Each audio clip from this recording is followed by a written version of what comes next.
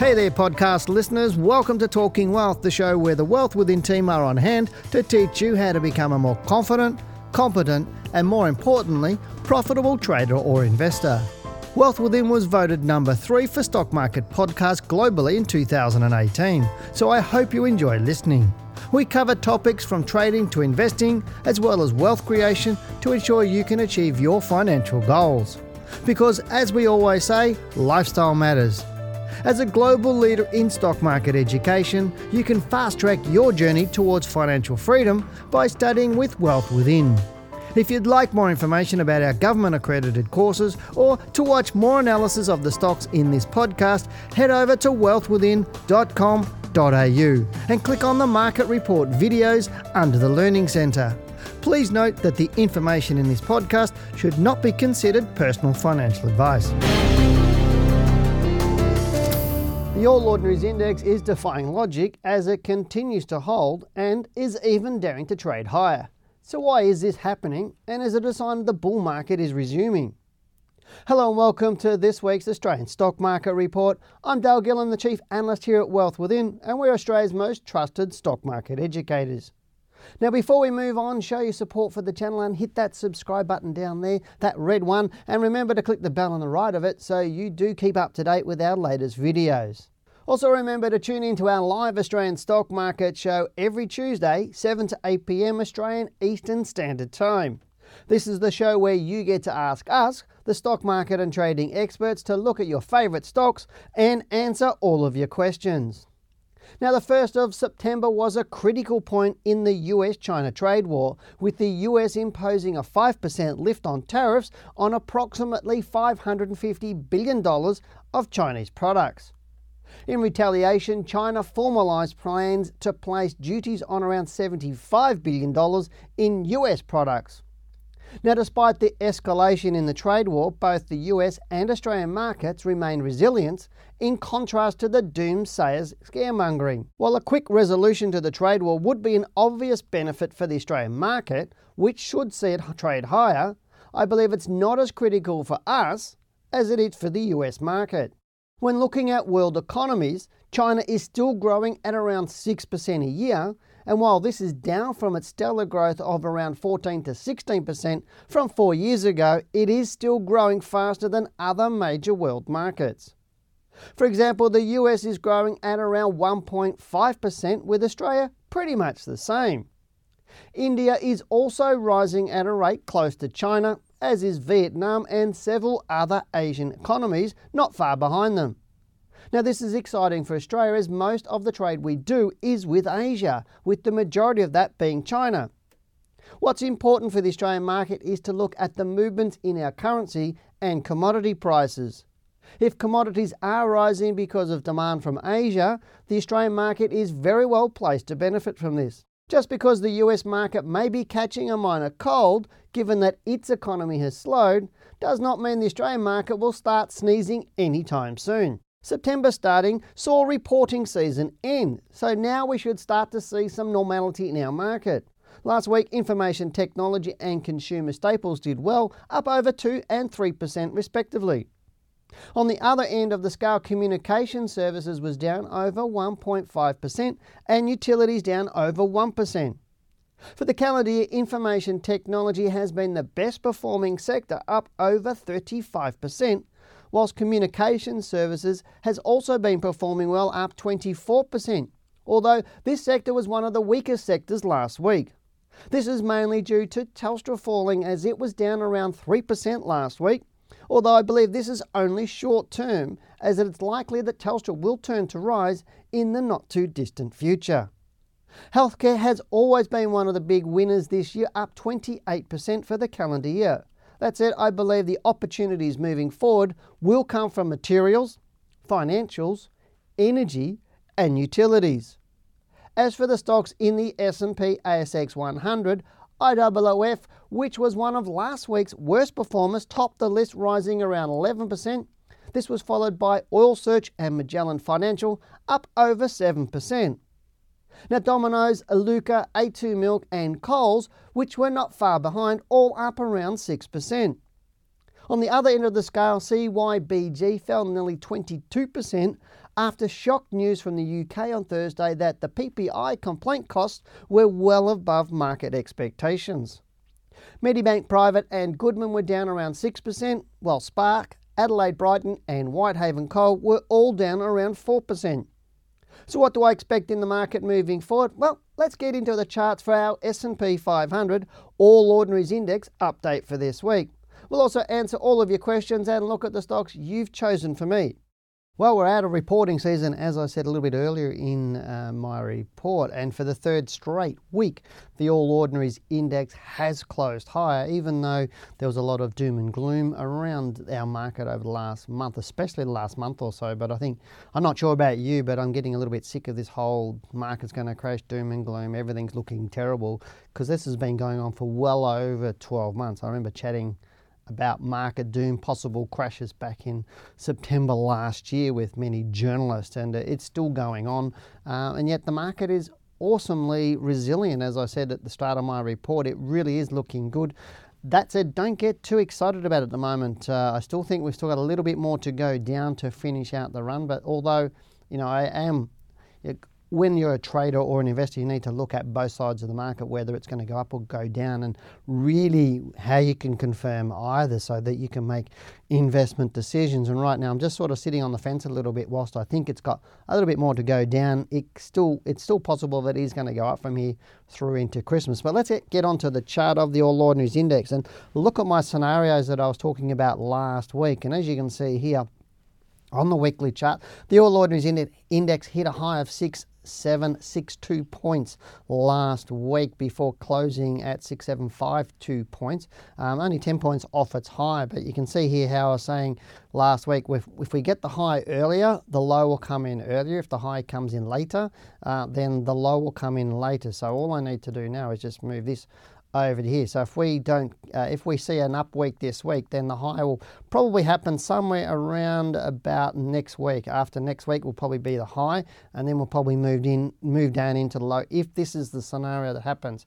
If we still keep seeing market moving up over the next 4 or 5 weeks, then the likelihood of the low will be somewhere into November or late mid-October to mid-November. That's really what's going to happen with the marketplace. At this point in time, I don't think until it has its low that it's going to break that all-time high of that 6,958 points. But as I said, it is possible if our market is extremely bullish, but I don't necessarily think it's extremely bullish, as I mentioned just a minute ago. But if it is extremely bullish, we might see 3 or 4 weeks up, 1 week down, and then go through that all-time high. That's a third scenario. As I said, I don't think that's going to happen. I still think we're going to have a little bit of a washout down to around this 6,393 to 6,218. And I always say to traders when I'm teaching traders throughout our courses and I'm mentoring traders is always plan for the worst, hope for the best. And so planning for the worst means what's the downside risk that I have now? How big is that downside risk? Whether it's my portfolio or whether it's the market. And as I quite often say, it's not what happens, it's how you handle it. You don't really need to know where the direction of the market is. All you need to do is look at the stocks you own and what direction they're going, and if they're going up, you stay with them, and if they're going down, you get out of them. And it's pretty simple like that. But right now, everything still looks really, really good. So let's get into some questions that we've got for this week. Now, my first question is from Buzzman. He says, "Hi Dale, love the show. Thanks very much, matey. I'd like your opinion on Cleanaway, which has a stock ticker code of CWY. I actually did this stock for our students. I did a probably 40-minute recording on this stock of my analysis on this a couple of weeks ago for our students. So I think it's a great pick that you've brought it up. Buzzman says he bought it at around $2.30 and it looked to be in an upward channel that had pulled back. I was expecting it to push back up to the upper channel level on a 1-month chart, and he did. I asked him about a 1-month chart and he said he's had a 1-month bar chart over a period of 4 years. So that's what he was looking at, over a period of 4 years on a 1-month bar chart. So it's a bit smarter than I was thinking. It might have been just 1 month time he was looking at. And he'd like to hear what I think about it and what has the potential to get up to the high level of that channel. So let's go and have a look at Cleanaway and what Buzzman's actually talking about. If we go to a monthly chart, and you can see here my data goes way back to 2005, so it's about 14 years of history. So he's looking at from about roughly about where my pointer is, so his data here. So he's seeing that part of the channel. Now, let me get rid of some of that earlier stuff. So he's looking at around about this sort of move here, or this upward move here. And what he's talking about in terms of channels. Now, before I start talking, I actually don't use channels at all. They're not as part of my trading strategy. So what he's looking at is having, let me click on that and I'll copy that over, and you can see. So what he's looking at is, I can use a tool. I do have a channel tool in this program, but what he's looking at is basically the stock vibrating for between these two levels. Now, obviously, this is not a proper channel because it's not on the same angle. You can see that if I put that there, that's a different angle. It's more of an expanding move rather than parallel lines. So what Buzzman's expecting is saying, well, it's come down. Will it get back up to that top level there? And this is part of the reason why I don't use channels, because quite often by the time you realize the stock's in a channel, it's breaking out of it or not doing it. So this really is not necessarily a solid theory in my book, although a lot of people do teach that theory. It's more like this channel, and you can see it breaks out every now and again and comes back down to it. At this point in time, I think the stock looks good.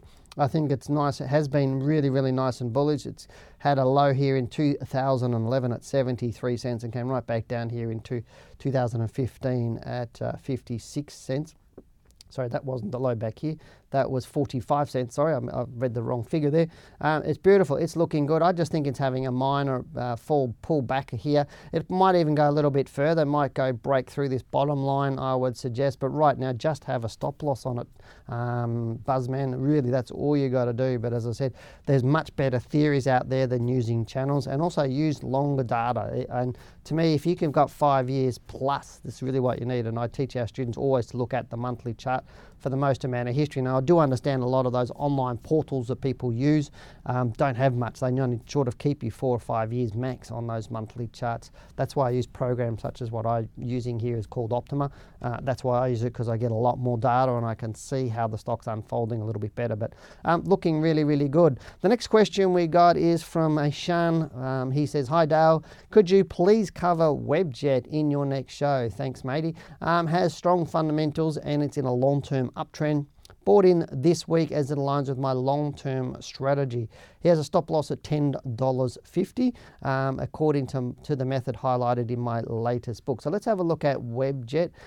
He's got a stop loss at $10.50. Now, I'm not sure why you bought into this stock at all, because it has not given me any reason to own this stock at this point in time. This hasn't filled one rule in my book. So that's the first thing I will say. So whilst you might have a stop loss, a lot of people think that putting stop losses in saves them all the time, and it does. Stop losses to stop any loss of your capital. But a lot of times it's people's buying that gets them into the trouble in the first place. And right now, that's not a good stock to buy in my book. It is bearish. It's had an all-time high back here, way back here in August 2018. It fell very, very heavily if you look at this monthly chart. So let me put my little tool on here. So it fell very, very heavily from there. So you can see it fell 42.6%. More recently, you're seeing it's fallen from this high here in May of this year. It's fallen down around 31%, currently down 26%. Even on a weekly chart, this does look bearish at this point in time. So I don't know why. You've got a stop loss at 10.50. Where's 10.50 on here? And I'm not sure why you have a stop loss at 10.50. Maybe it's on you're 15% below your buy price. If that's correct, I can't remember your buy price at this right now, but 10.50 is right down about. Let me have a look at this. Let me put my little tool on from where it currently is. So 10.50 would put you down around 16.63% from its current share price. So if you bought it last week, you're probably using that 15% rule. But again, I wouldn't own this stock at this point in time. That's really what I'm seeing at this on these charts here. Next question we've got is from Andrew Fuller. He said, "G'day, Dale, could I have your thoughts on Altium, please?" Altium's a great stock. I actually do like this stock. It is a nice, you look at this, is this beautiful stock. Really, really, really nice stock. Trending beautifully well. The only thing I'd worry me about Altium at this point in time is the angle of its trend. You can see how it was going on this way, and I'll put my trend line on this, or a trend line tool on this, and you can see how it was trending on that sort of angle, and now it's gone quite vertical. See how sustainable this is, and it's going, we've had this sort of sideways consolidation all sort of year, and it's breaking up out of that. I still think it's going to go a little bit higher, but I would just put a stop loss underneath it, maybe right at this point in time. If you do own it, stay with it. If you don't own it, don't get into it. I think you're probably going to be on that last gasp effort moving up, and that might be 10, 20 or 30%. But right here, what I'm saying is it'll be getting higher risk to get into it, because the further it goes and the higher it goes, the more risk it has of falling over, and it's exactly the inverse.